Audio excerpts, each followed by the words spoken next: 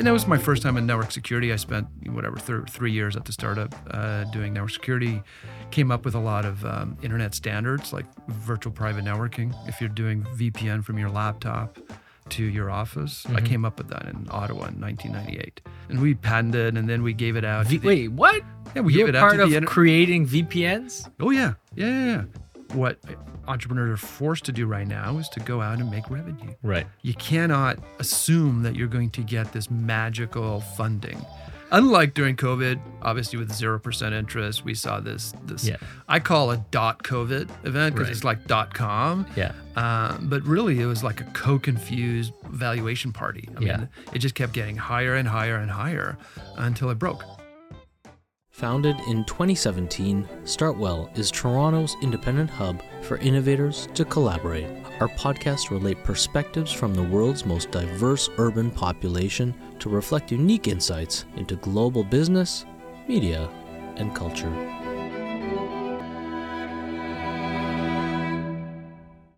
For me, I challenged myself with the pandemic, and I said, you know what, you got to have fun, because as an entrepreneur, it's such a curious challenge to have to create value when there's not even a market. Yeah, I think there's so many directions we can go with talking about the pandemic, right? It's a black swan event. Yeah, man. You and I have never seen it. Nobody's who's been alive. And so what do you do? And I think as entrepreneurs, I think we're all always looking for that opportunity, that blank slate to invent. And so I think for some of us, it was like, okay, what are we going to do, right? I can, there's a problem. Let's go and fix it. But I also think that as entrepreneurs or anybody, what I saw was that nobody understood their mental condition and how that was causing them to actually not be at their best. For sure. Right. And so, and everything was changing every few months. Everything was changing. So it was stage 1, 2, 3, 4. Yeah, I told everybody that we'd be back in the office in 2 weeks. Yeah. Right. That was bullshit. And then 6 months later, 2 years later, that kind of stuff. Yeah. And so there's a lot of unknown unknowns. Sure, entrepreneurs like that, some. But yeah, there was a lot of opportunity to reflect, to look at how we were operating before. Do we want to continue that? Mm-hmm. So my favorite mental game was like, when this is over, what are we going to learn and what are we going to do different? Because it was almost like a reset. Yeah. And I was looking forward to that. And it's sort of like it wasn't over. Like there wasn't a moment when you put your finger on, this is over. It's not Let's move on. Let's be better people. Let's do something different. It's like, it's not like a New Year's resolution, you know, where like January 1st, you change. 2020 felt like that initially because everyone's like at home. And then it was a couple seasons that went by. And then it was like, okay, winter, we're going to hibernate anyway. And then spring, will we come out of this? And then it kept going and kept going. And then at that point, I think it kept going. And I think that started to everyone started to lose it because we all thought that it was just one phase, right? And it would hit, it would go away. The fall of 2020, it was over kind of thing, or maybe the spring. Yeah. Or maybe the summer, and then it just kept going and going and going. It was really interesting. I think everyone hopefully learned something from it. That's what my point was, that, you'd come out of this and you'd be like, what did I learn from that? Right. Like what's more important, hanging out with my family, going to work, spending an hour on the train? Mm-hmm. Maybe not. Right. And I think that also, when you look at a city like Toronto, where we're not going back to work, and nobody really wants to go back to work for lots of different reasons, not just because transit and the delays, but I think we've all learned that there are some things more important than showing up to work every day. Yeah, I mean, this is where I start putting on my sociologist hat, and I say, taking a step back, something I've always believed about this city, right? This is a historically 9 to 5, very Anglo-Saxon kind of city. This is a city where people like clock in and clock out. And traditionally, the bulk of our economy in the city is made up of employment within either government or large institutional kind of style enterprise. So the nature of work for office workers, white collar workers, has been very like Dilbert comic esque, right? People take a train, they travel into the city from their suburban house, then they like try and not poo all day long in the office and hold it all in and chuckle and staple things, and then like go home and relax, right?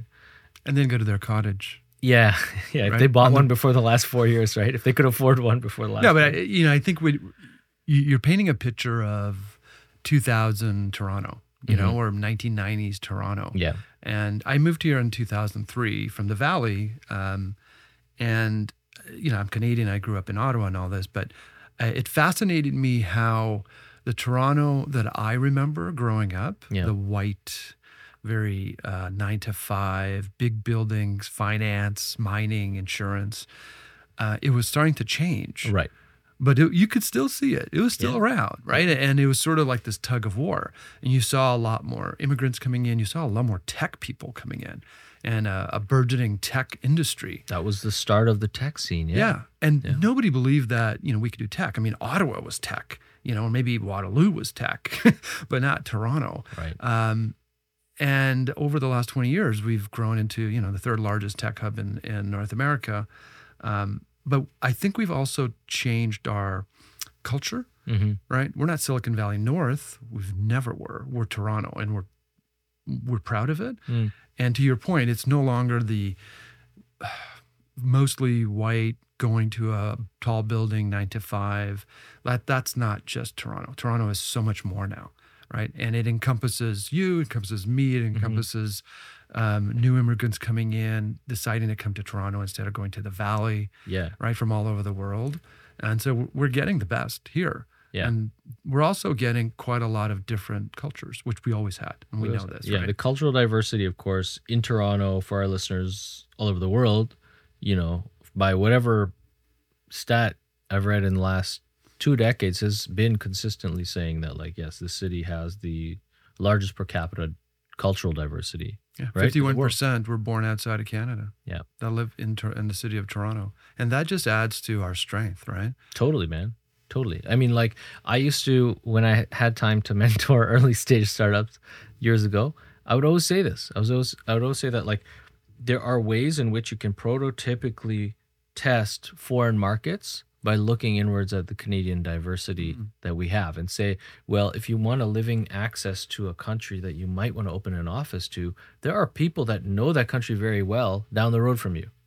So, like, you don't need to make business trips before you talk to people about that place, and all that kind of stuff. Yeah, I'm obviously a product guy. I talk a lot about product, and my last company, I remember talking to customers out in Europe, and they were fascinated that we had time zone support for them, and language support. We're multilingual, multi-time zone around the world, and that was different than what we saw with our competitors from the States, who just didn't think about that. And to your point, Toronto, we think about that because we are in North America. We're a massive city in North America, but we're a city made up of people from all over the world, and we ask them, where are you from? And we actually want to know.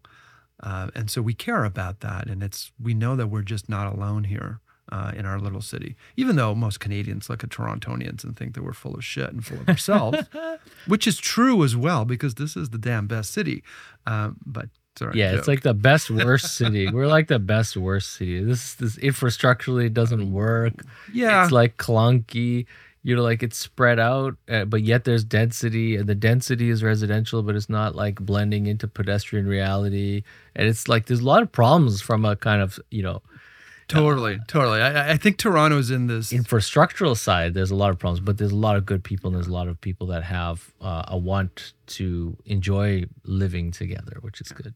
Toronto has to decide what kind of city it wants. It's in this transitionary period as it grows. It's growing phenomenally, right? There's so many construction cranes out here, more than any other city in the world. And I think it has to figure out what kind of city it wants, because it can't continue to be the old city. Just like we were talking about Toronto in the 1990s being this, this city that arrested Madonna for indecency, right? Yeah. We're no longer that. Playgrounds, public park playgrounds were closed on Sundays when I moved here from New York in 2005. Yeah. They So- were closed on Sundays. Like people went to them, but there were signs that said, "This park is closed." The LCBO was closed on Sundays, Yeah. except for the one on Queens Quay. So you could not buy alcohol or play in a playground on a Sunday because you had to be in church in Yeah. 2005. That wasn't that long ago. No. That was less than 20 years ago, Yeah. right? And so that's my point. Like we're I think changing again. We're going through another pivotal moment. Yeah. And so you see this war of, I need my car to drive anywhere, or like I need to do public transit or even biking, because you just can't keep driving.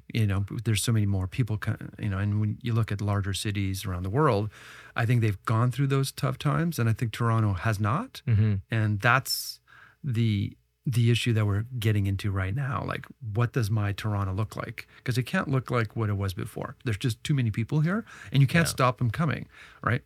So let's talk about your Toronto in the lens of your business life. Okay, wait, you moved here from the Valley and when? So I came here in 2003. I remember there was two reasons. One, my wife and I wanted to start a family, and we wanted to do it back home.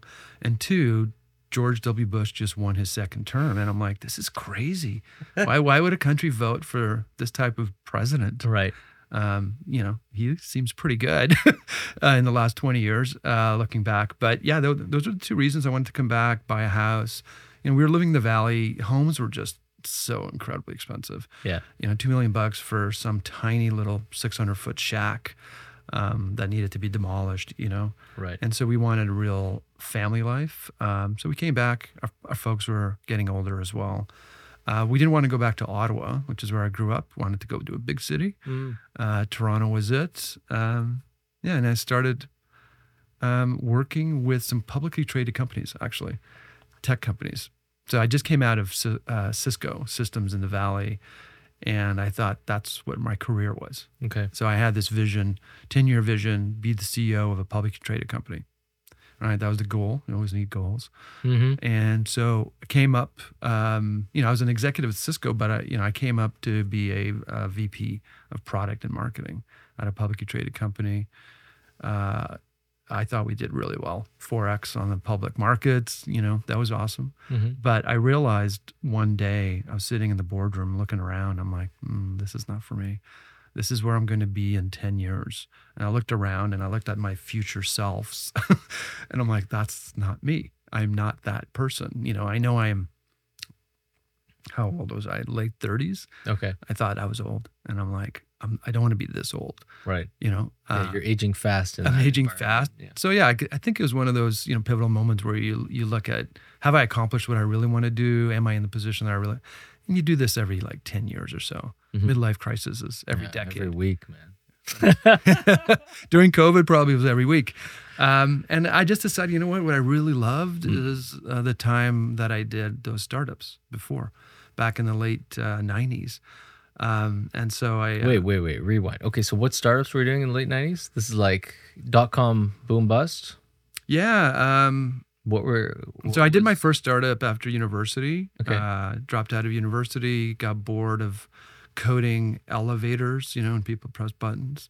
That was one of the tasks. I think, you think back at these memories and it's like, what caused me to like move that? When the professor asked me to build that, I'm like, there's no way I'm going to build that. That's boring as hell. I could do that.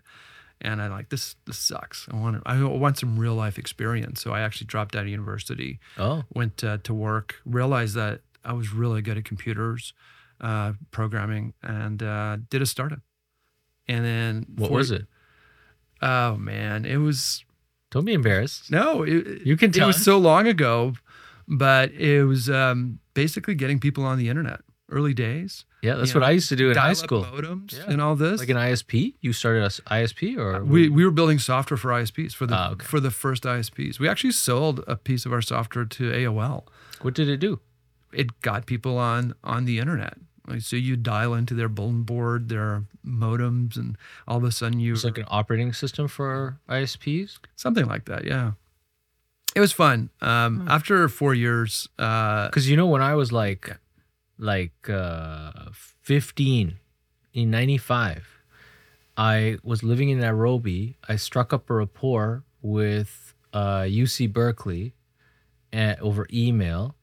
and the lab that was in charge of BSDOS really loved the fact that this random kid from Africa was calling them, and they were like, they sent me like a BSDOS server config with multi-modem stack to start an ISP in Nairobi, and then I never did, and I went to university instead. Oh, But like that was a very that time was a very exciting time. it and, was. We were thinking about this internet technology. We didn't even have like understanding of how big it was, but we were like, how big could this be? Is it going to be better than X?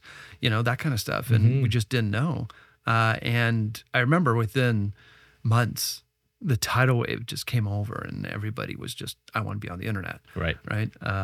And one of the things that I remember was I didn't have a good business acumen. I just didn't understand business. And so I understand math and computer science, which is what I took. And I shut it down and I said, I don't know what I'm doing. And I'm going to go and learn. And so I joined a real startup. I was an early employee of a network security startup in Ottawa. Okay. And became the chief architect. And we rode that all the way to an acquisition in 99, .com acquisition. And that's actually how I got to Silicon Valley. And Cisco? Because Cisco tried to buy us and they failed. Oh. We were like one of the only ones that they failed to acquire. Huh. And yeah, then they took me out to dinner and asked me to come down. Wow. Yeah. Interesting. Yeah. So it was, and that was my first time in network security. I spent, 3 years at the startup doing network security, came up with a lot of internet standards like virtual private networking. If you're doing VPN from your laptop to your office, I came up with that in Ottawa in 1998. That's Roy's little baby. Yeah. And we patented and then we gave it out. Wait, what? Yeah, we You're gave it out part to of the creating VPNs? Oh, yeah. Yeah. That's so interesting. Remote access VPN, because we basically modified site to site, like static VPNs, to be more dynamic so that you can walk around with a laptop and connect to whatever. So yeah, that was 1998. We brought it to the internet standards, and that was fun. For sure. And that's what I love doing. I love creating stuff, Yeah. And then you're at Cisco and it's kind of like And then Cisco wants corporate administrative kind of vibes. Well, you know what? That's interesting. Cisco was probably one of my favorite jobs because Cisco itself has this culture that is not corporate. It's not stuffy. It's not holding you back and, having this weird culture that you have to conform to. It is very entrepreneurial. Okay. And so Cisco really is a bunch of little startups, or it was, let's say 20 years ago. Sure. I have no idea how it is now, but it's a bunch of little startups called business units. They all have their own P&L, their own goals and all of this. And really the leader of that business unit is like the president of the company, the CEO of a company, a small company. And so that was really refreshing. It was very, very entrepreneurial.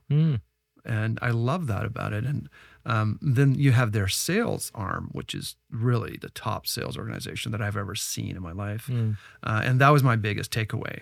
How do you run a company that has, decent products, let's say, nothing against Cisco. And sell the shit out of them. But how do you become number one, right? And it's really your sales and how you treat your customers. You treat them like partners.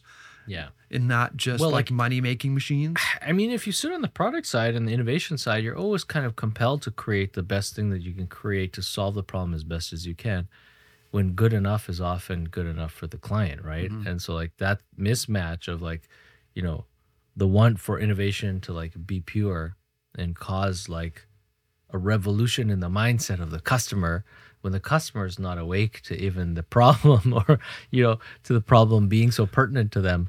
As engineers, we think that the best thing to do is to get the best technology and to create the most innovative product. But as a customer, that's not actually what you're trying to do. You're trying to sleep at night. You're trying not to worry about getting fired. You're trying to get your next raise. And so it's a very different mindset. And I think what I learned from Cisco was that the sales organization understood the behavioral needs of the customer, right? And cared.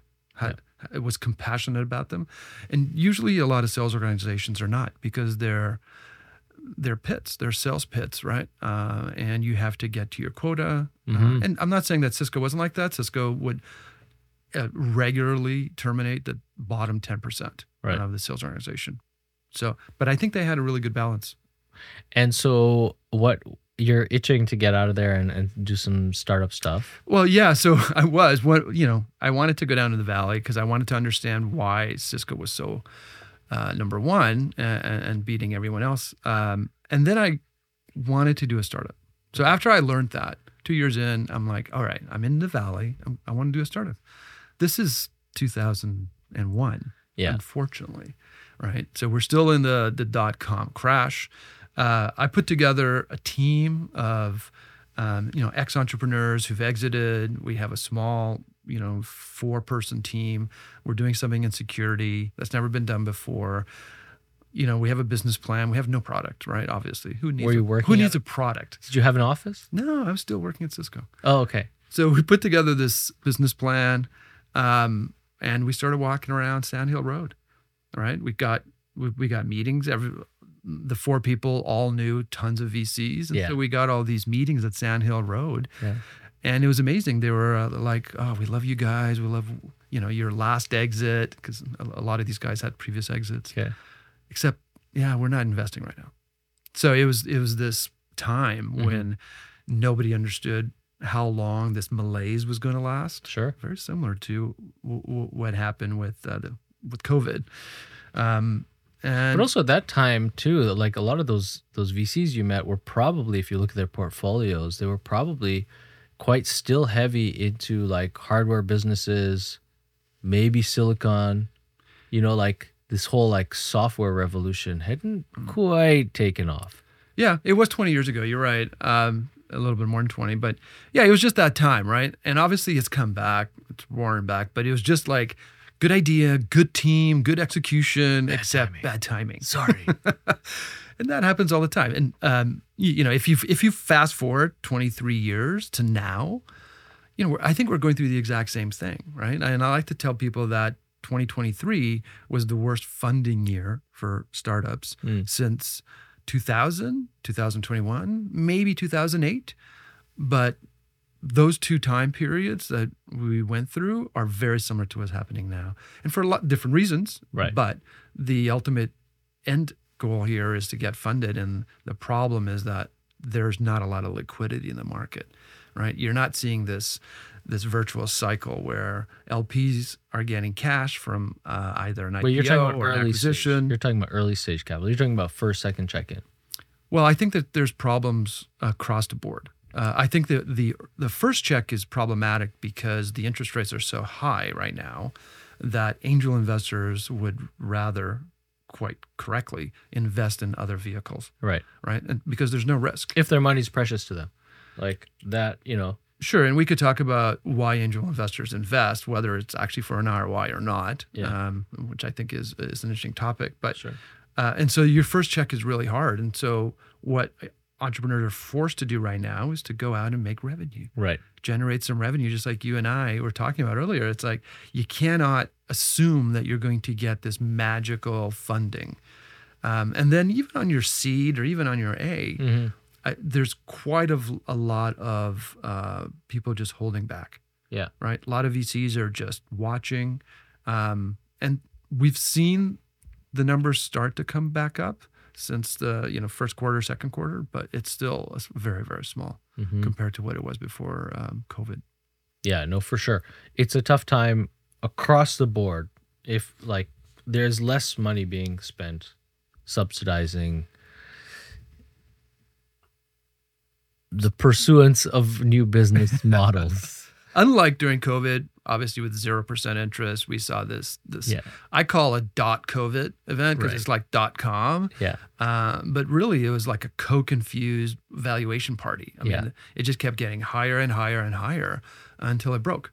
Well, just like the .com did. Really. But isn't it funny? It's kind of funny that like, you've got all these like techno utopians that are like, always so primed, especially with like Moore's law and this idea of exponentiality pushing the fold with what's possible with technology.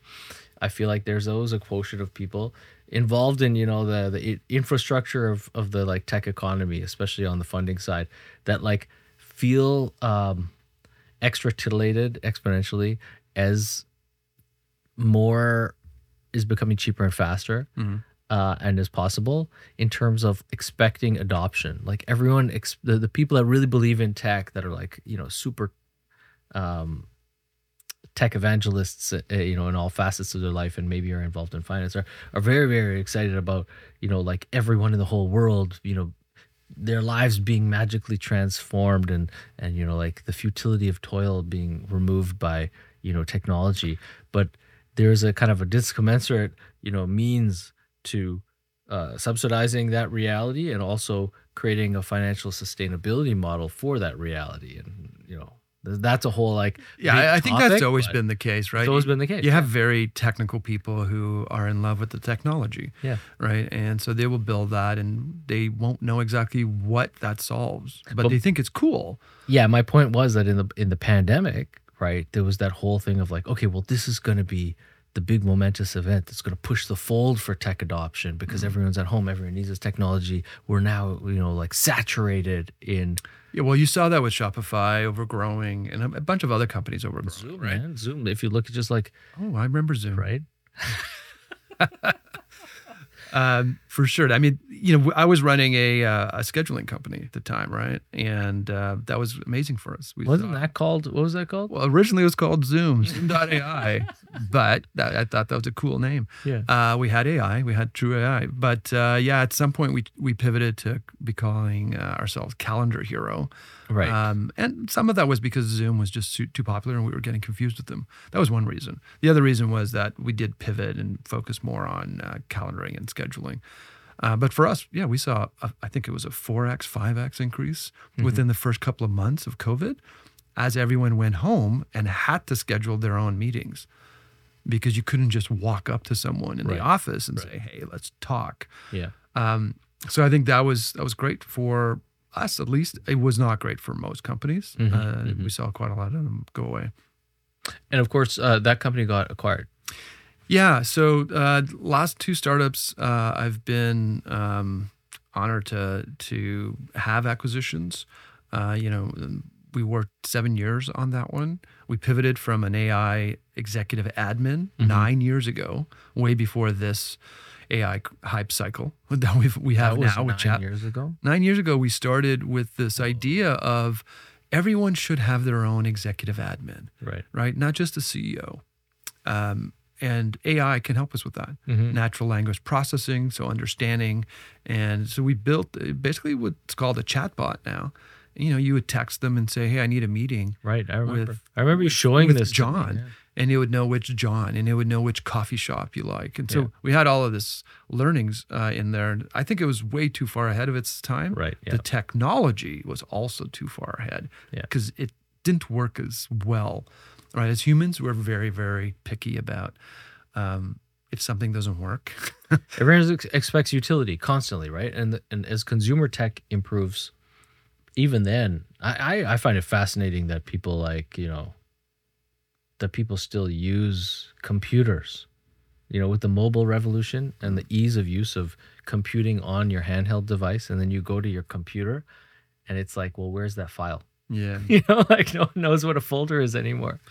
But anyway, it's a good point. Yeah. So we did that, and we realized that nobody had any budget to pay for an AI executive and admin. it was expensive to provide that, I'm sure, with like the back end stuff that you were using. Yeah, I mean, the caveat is that we were not using LLMs. LLMs did not exist, and so the AI technology that we were using required a lot less power than today's AI. And again, it was one of the reasons why it wasn't always working. Like it wouldn't always understand you, which made it fail. And then, we'd see a lot of people churn because it's like, it doesn't understand my form of English or another language. Anyways, I think the point there is that the people didn't actually want to pay for that. Yeah. They didn't want that. They actually wanted a very specific thing, which was mostly scheduling. Okay. And so that's why we pivoted to that. And it worked out. Like you said, we did get acquired in 21. How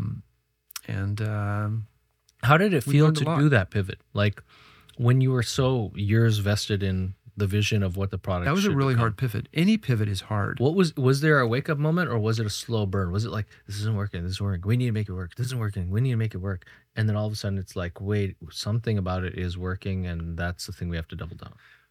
So we had just raised a good amount of money from a large VC, and the large VC was really excited about our AI and the enterprise focus. Okay. And we started looking at our sales, and we hired a good enterprise sales team. Half the company was sales, and we just weren't getting anywhere. So we took a year, we weren't getting anywhere, and we realized there was no market, right? And regardless of my, pseudo bullshit to the investors, Yeah. right, and their excitement over this, there was just no market. And we tried and tried again and tried different things and marketing and so forth. And at one point, we just made the really, really hard decision to go somewhere else. And I remember us making that decision. My head of product and I were in a room, and we were whiteboarding. And we whiteboarded all of the possible products that we could be, right, that we had known interest in from our customers. Right. So this was really customer led. And it was a large board because we added everything. And then we asked all of the company to come in and add their own. Like, what have you heard from the customers that they would pay for? Okay. And so at the end, we had this massively long board. And then we went through it systemically and just like, no, Right. this isn't going to work because of X, Y, Z. And we actually used data. And we went back and we looked at logs, what our customers are using. And it was really well done. My head of product led that. Amazing. And then we decided on one thing, which was, let's be a scheduler, an AI scheduler. We're smart, but we're still a scheduler. Right. And then we rebranded. And then my head of marketing also did an amazing job. And at the end, once we relaunched, we were like, why didn't we do this like 2 years ago? It's like, it's It feels right. it feels right. Yeah. The problem was that we lost more than 50% of the team, Yeah. right? So obviously we didn't need the enterprise sales team. We weren't going after the enterprise. So that was a hard decision. But there was quite a lot of loss because it was such a different model, and the vision was quite different, right? Yeah. But you have to do what you have to do as an entrepreneur. And I always tell people it's kind of a funny thing. When you have a venture that has opportunity and has almost a bit of like legacy relationship with clients may trust the team. They will have a relationship with you and may continue with you on the other side of a transition, right? Even if you're selling something entirely different. And we see that here with what we do at Startwell, where, teams come for a meeting, have a great experience in a meeting room, love the various ways that we make them feel comfortable and special. And then that translates to their marketing team being immediately introduced to our media production, company.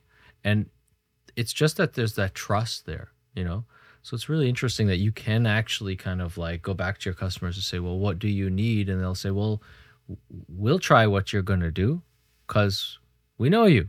Yeah. Well, I think back to my comment about Cisco, right? Why were they so successful? Because they created that trust. They were the trusted partner of their customer. And a lot of times they actually had an office in the customer's office. They had a desk. Right.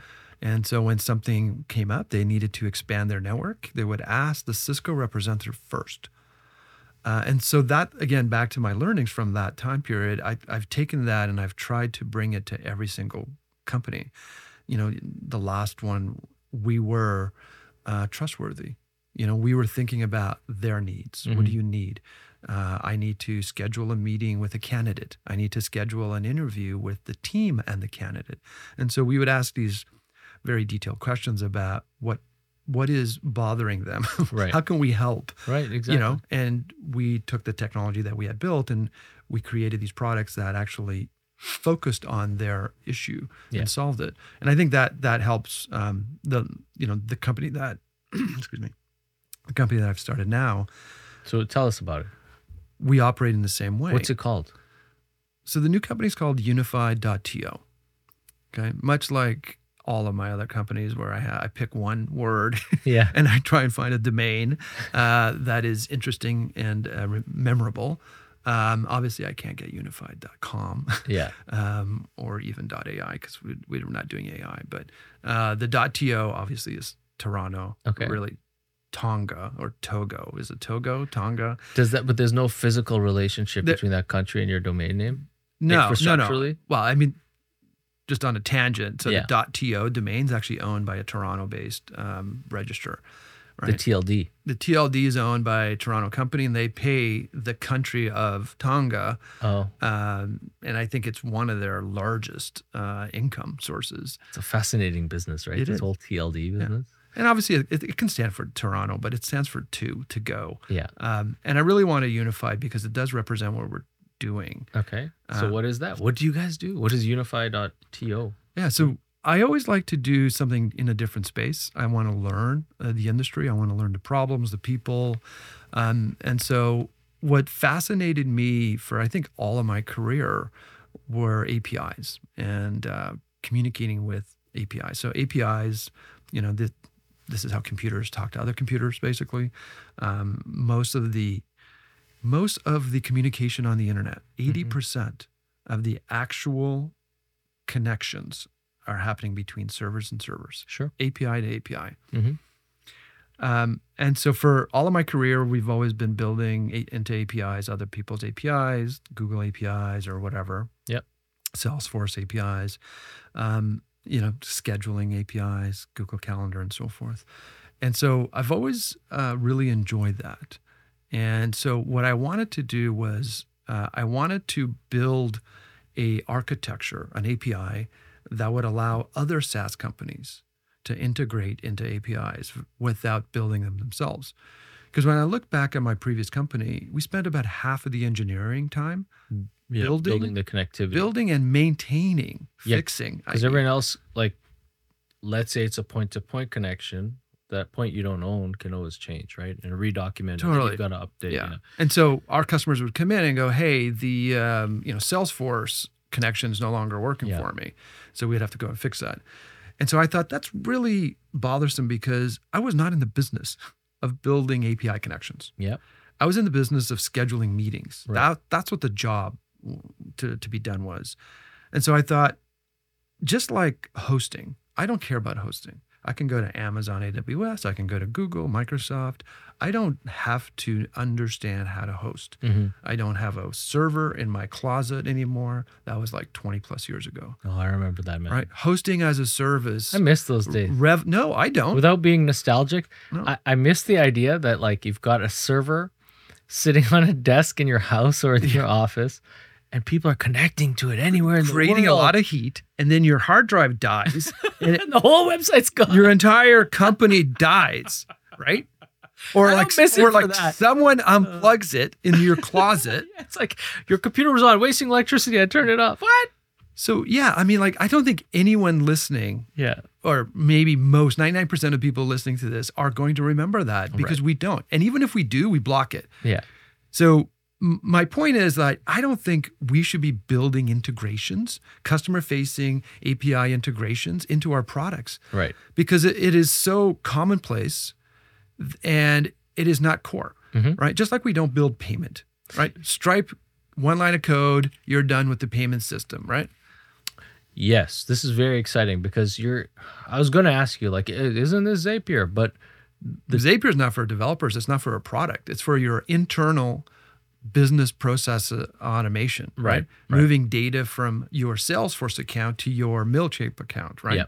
Yep. And who's doing this?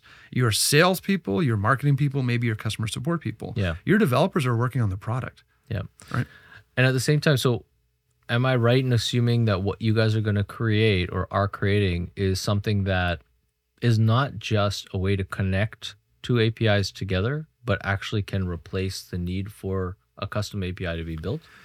Well, so we don't do anything with your own API. So that's like that side. It's your own API. I think there's a lot of solutions there. We're focusing on the other side. Your product, trying to connect to a third-party API, someone else's API, Salesforce, Workday, whatever. And then the issue there is that your customers now have a ton of different options to use for CRM, for an HRIS, for whatever, And when you look at how many apps we have Yeah, as it's humans, crazy. Yeah. like 20 years ago, maybe we had 10 accounts. Now we have 60 on average.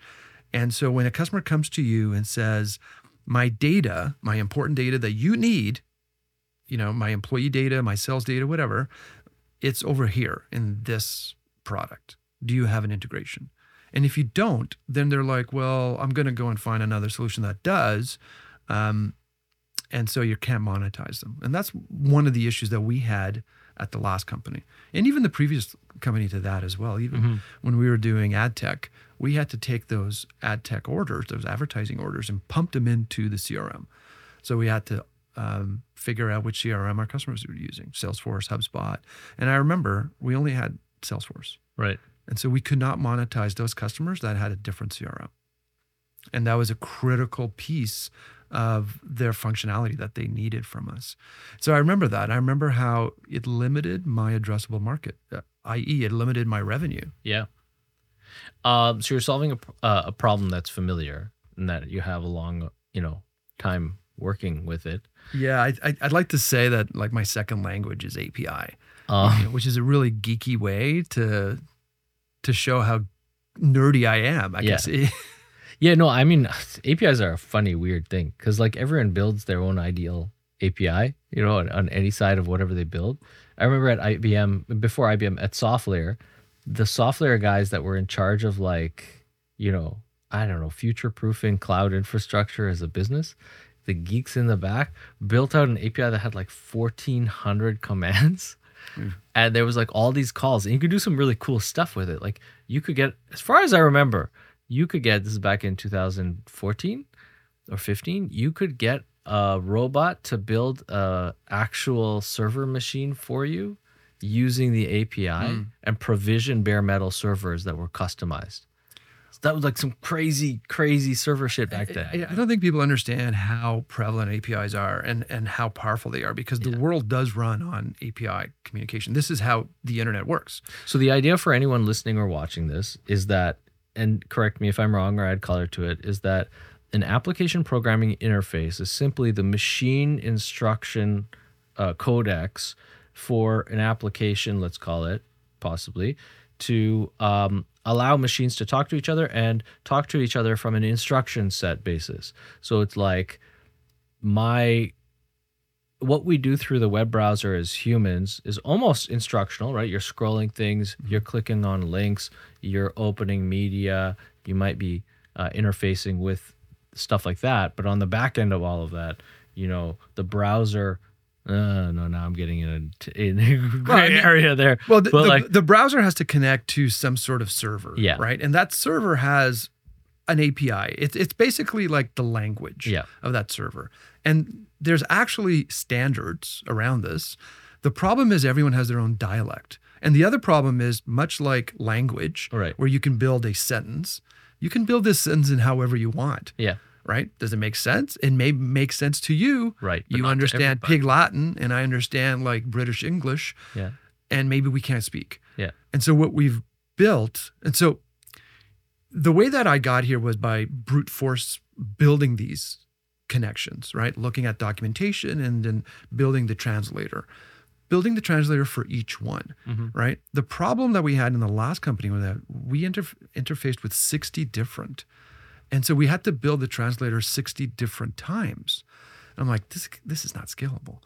And so when we thought about building this new company and when we were starting to look at the market and how big this was, how important this was, but how many options there were, we're like, we can't keep doing that. First off, we can't hire so many people. Yeah. Right. And then the juice isn't worth the squeeze. What happens is something changes, something breaks. So there was a lot of problems that we learned from the previous set of companies going back even till the late 90s, where we were doing APIs. And so what we came up is a radically different way, which is, to your point about a codex. We created a universal translation layer for the codex of APIs. We call it like an API DNA, right? So if you had two APIs, how could you describe the differences so that you can actually duplicate one, right? And we take that and we give it to what we've built, our architecture, and it figures out how to communicate. And so what that allows is it allows us to add new API integrations within 5 minutes, 10 minutes sometimes, super quick, instead of like coding them for like 3 months. Right.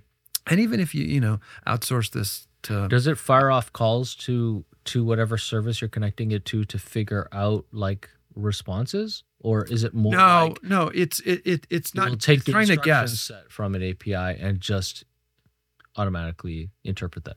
Yeah, there's several ways that we train the system. Okay.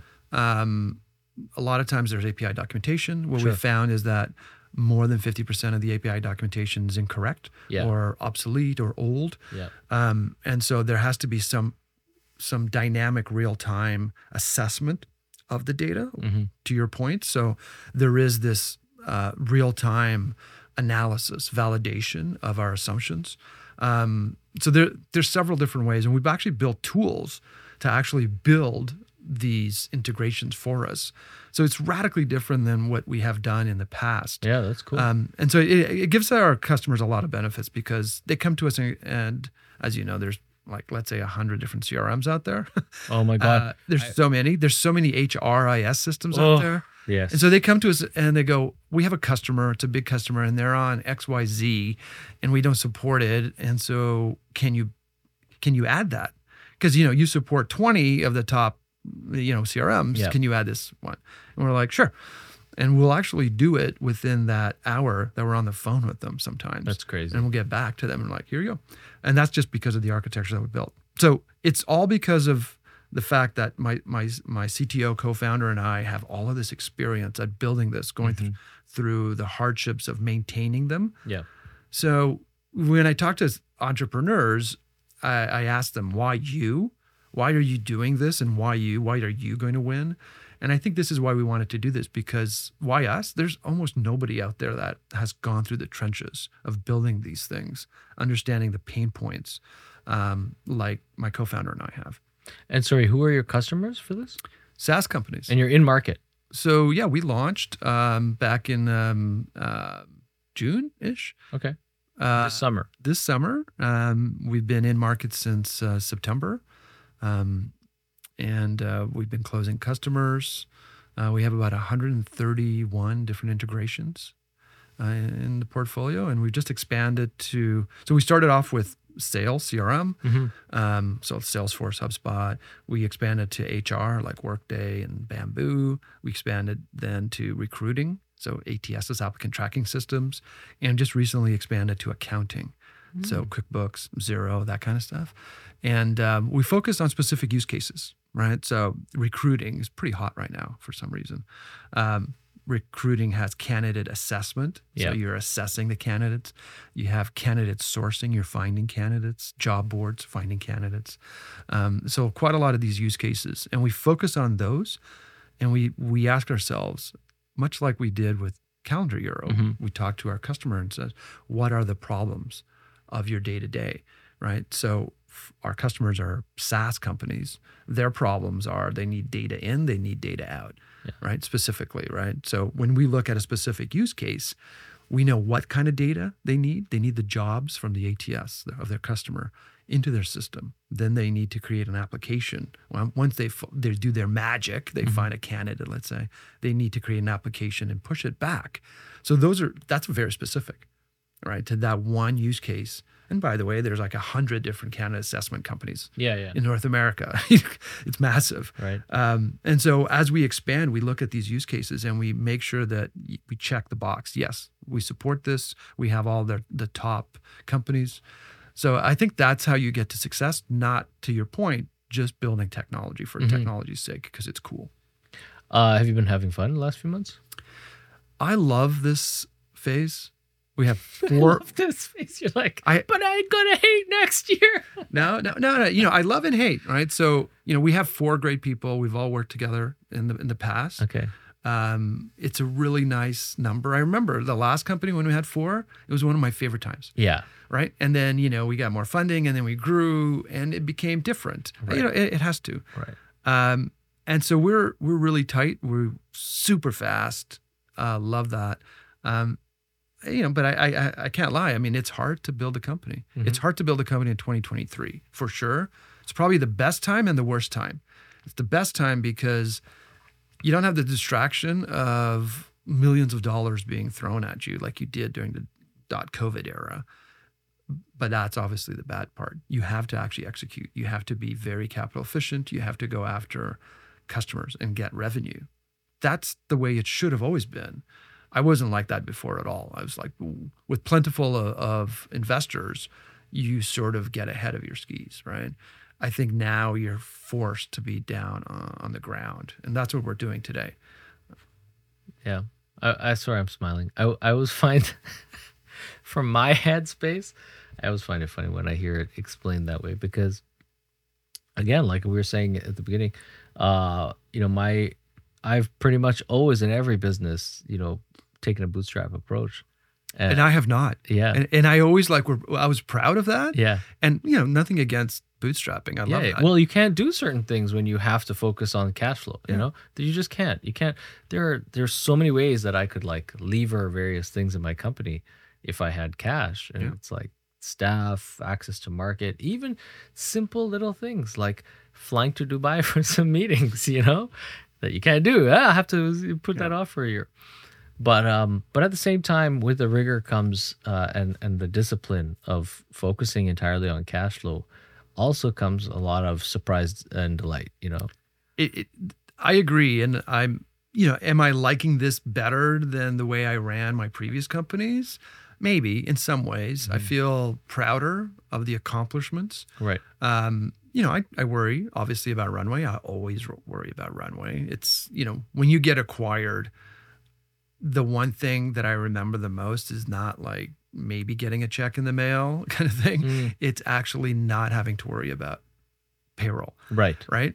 And so when you're dealing with issues of runway because funding is not plentiful like it is in 2023, you're always thinking about that even more. So that's not the fun part. But I do believe that the company is being built better than any previous company that I've ever built, just because we're being forced to look at the fundamentals. Yeah. Right. We're being much more disciplined to use that word. So as someone who has been an entrepreneur, who has seen a couple of companies, through an acquisition, and who also spends time, from what I understand, mentoring other founders, right? Yeah. Yeah. Pay it forward. The looking forward, because we're just about at the end of the year, looking forward into 2024, do you have particular things that you are advising people of to be cautious of, or different ways that they could change their business in 2024 if they're starting something new? Yeah, I mean, not to be a downer, but it's like focus on your customers, get the revenue. Yeah. Focus on being capital efficient. Yeah. Right. That's my main message. And it's not because we're going through it, but because I've talked to so many entrepreneurs who may have a great idea, but they're waiting for funding to execute. It's like, don't. That's stupid. You have to get out there and you have to, we're back to eating ramen. We used to be there, and all of a sudden we got, thrown lots of money and, spoiled. And now it's back to eating ramen to get, and I think this is good because it forces the bad companies to go away. Mm-hmm. And it forces us to focus on what's important, which is the real metrics of the company. What can you offer as insight into the venture capital world, at least here in Canada, for those same companies who may be kind of anticipating around the corner a raise or needing capital even for their business model? Let's say it's something deep science and I think if you're in the top of your industry, you should be able to get funding. Right. I agree. If you're doing AI, you should be able to get funding, lots of funding. Anyone else is kind of screwed. And I think more so, I love Canada. I don't want to move, but it is what it is. We are more risk adverse. Our VCs are more risk adverse. They may or may not have less cash in their funds. And so it is what it is. We live here because we love it here. We could be living in the valley or whatever, right? Dubai, where there's more money and maybe less risk averseness. I have seen. I was just in San Francisco, and I spoke to 20 different VCs. They are cautious, but they're optimistic, right? And their wallets are sort of open. There's not a hell of a lot of deal flow closing, but much more so than what I've heard and seen here, Right. outside of those two. So again, the top in the industry, the market is definitely getting funded, and then AI. And that's about it. So it's just going to take a lot longer than we expect. There's a lot more shit companies that got massive amount of money Yeah. that need to be flushed out. Yeah. I mean, Right. this is what's been going on for so long now. The The last LPs, decade, man. the limited partners aren't getting their money back. No. There's no IPOs. There's no acquisitions. When there are acquisitions, it's for 10 cents on the dollar. Yeah. The money's not coming back to those investors. It's not coming back then to the VC funds because they're not getting new funds. Kind of like 2008. Yeah. And then that means the VCs don't know when they're going to raise next. So they're holding on to their fund a lot tighter.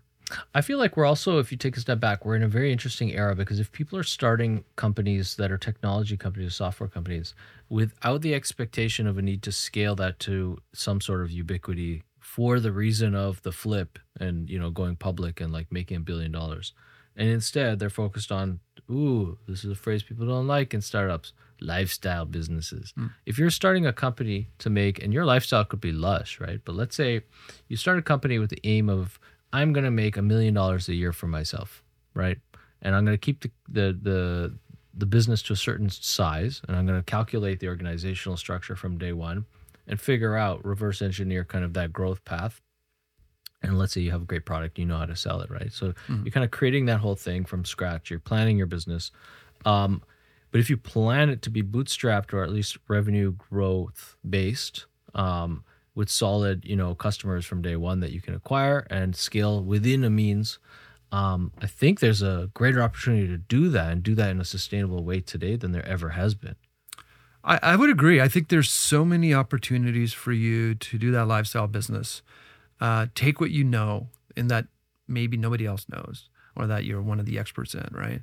Do a masterclass, open up a Shopify store. I know so many people that they're basically have moved away from the corporate life to running Selling a socks bunch online. of tiles, from wherever, and making a decent business out of and growing that. Yeah. Obviously, it's not just like, build a Shopify store and they come. That's Right, bullshit. right. But, these people are actually understand marketing and promotion and all this. But yeah, you can do that today, I think, better than you can at any point. And I think back to, I was talking about doom and gloom about there's no funding, but on the flip side of that, and in relation to this, there's so many other ways that you can get people to work with you. You don't have to go out and spend $150,000 a year to hire an engineer in downtown Toronto or downtown New York, right? What are the alternatives? Those days are sort of gone because now COVID allowed us to think globally, to think remote first. And that was a massive shift because before we were constrained to the physical space, an office in a city. And if you didn't live there, you couldn't get hired for that company. So you weren't hiring the best and you're certainly not hiring the cheapest, right? If you lived, again, In an expensive city area. with immigration controls, right? Like you can't just bring in people instantly to fill that job. Right. So that was the other option. You'd transport them over. Not great either. And so today you could hire anyone in around the world. You can hire the best person for that one thing that you're doing.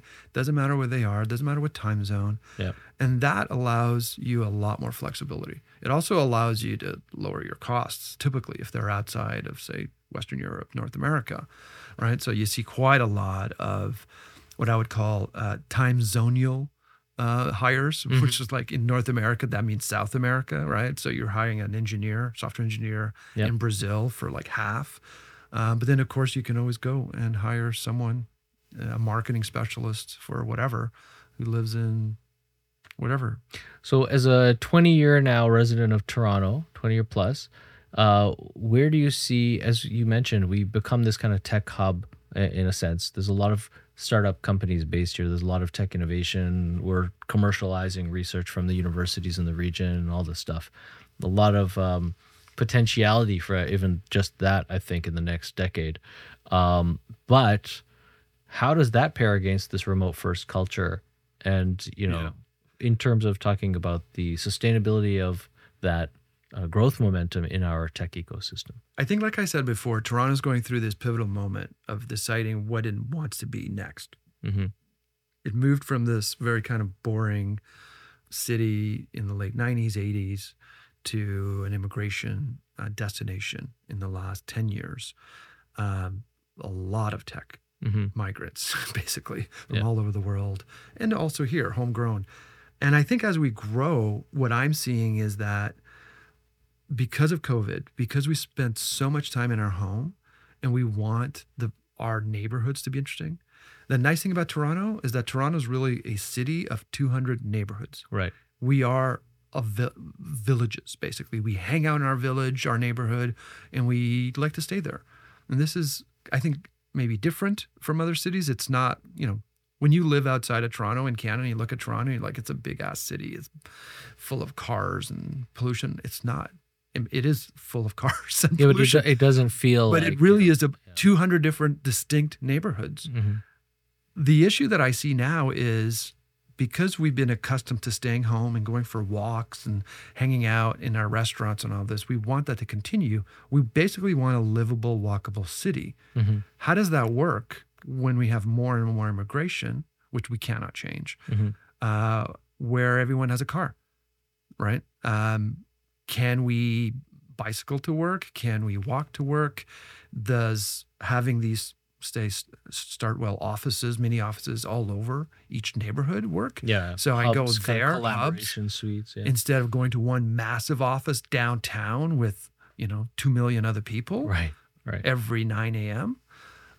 So I think we have to rethink that. And I think a lot of cities are probably going through this, but I think Toronto is having both issues, the growing issue, plus also now this whole lifestyle issue. Right. We don't want to go back to the office. Right. And especially in a city like Toronto, that takes an hour at least to get in. Yeah. It doesn't make any sense. I agree with you. And actually, we're seeing that as Startwell's doubled down in the last, really since 2019, right? And then I changed a bunch of stuff during the pandemic to help for this in terms of customer running around with a screwdriver and fixing things. But our real estate mix in 2019 was 50% bookable space on demand and common space, and 50% offices and co-working dedicated areas like workspace, focused workspace, workstations. I flipped it, and now we only have maybe 5% of the square footage is office space. The rest is all bookable meeting space, and it's all turnkey with AV. I've built out all this AV. We include stationery and everything. So what Startwell really is now is primarily a destination meeting space where meetings could be different types of things like corporate gatherings, right? I think that flexibility is important because I think everyone wants to work slightly different because we've seen the Pandora is out, right? That when we all went home during COVID, we all understood that actually this is pretty cool. If I can build a home office and then I can get outside and go to my local restaurant and hang out with my friends. People started questioning what their lifestyle actually is and what they want it to be. Yeah. And we're given the opportunity by the situation to start saying, well, how do I want to live? And then, these topics of how do I want my city to afford that type of livability is the next step for sure. And hopefully civic engagement goes up, and all this stuff to change. But I think infrastructure, I think the way that we commute, transport ourselves, I think that's super important. If that doesn't get resolved, I think we will see people leaving. Yeah. Because again, you don't have to be here. You can live in Collingwood, which is one of the fastest growing cities in Canada.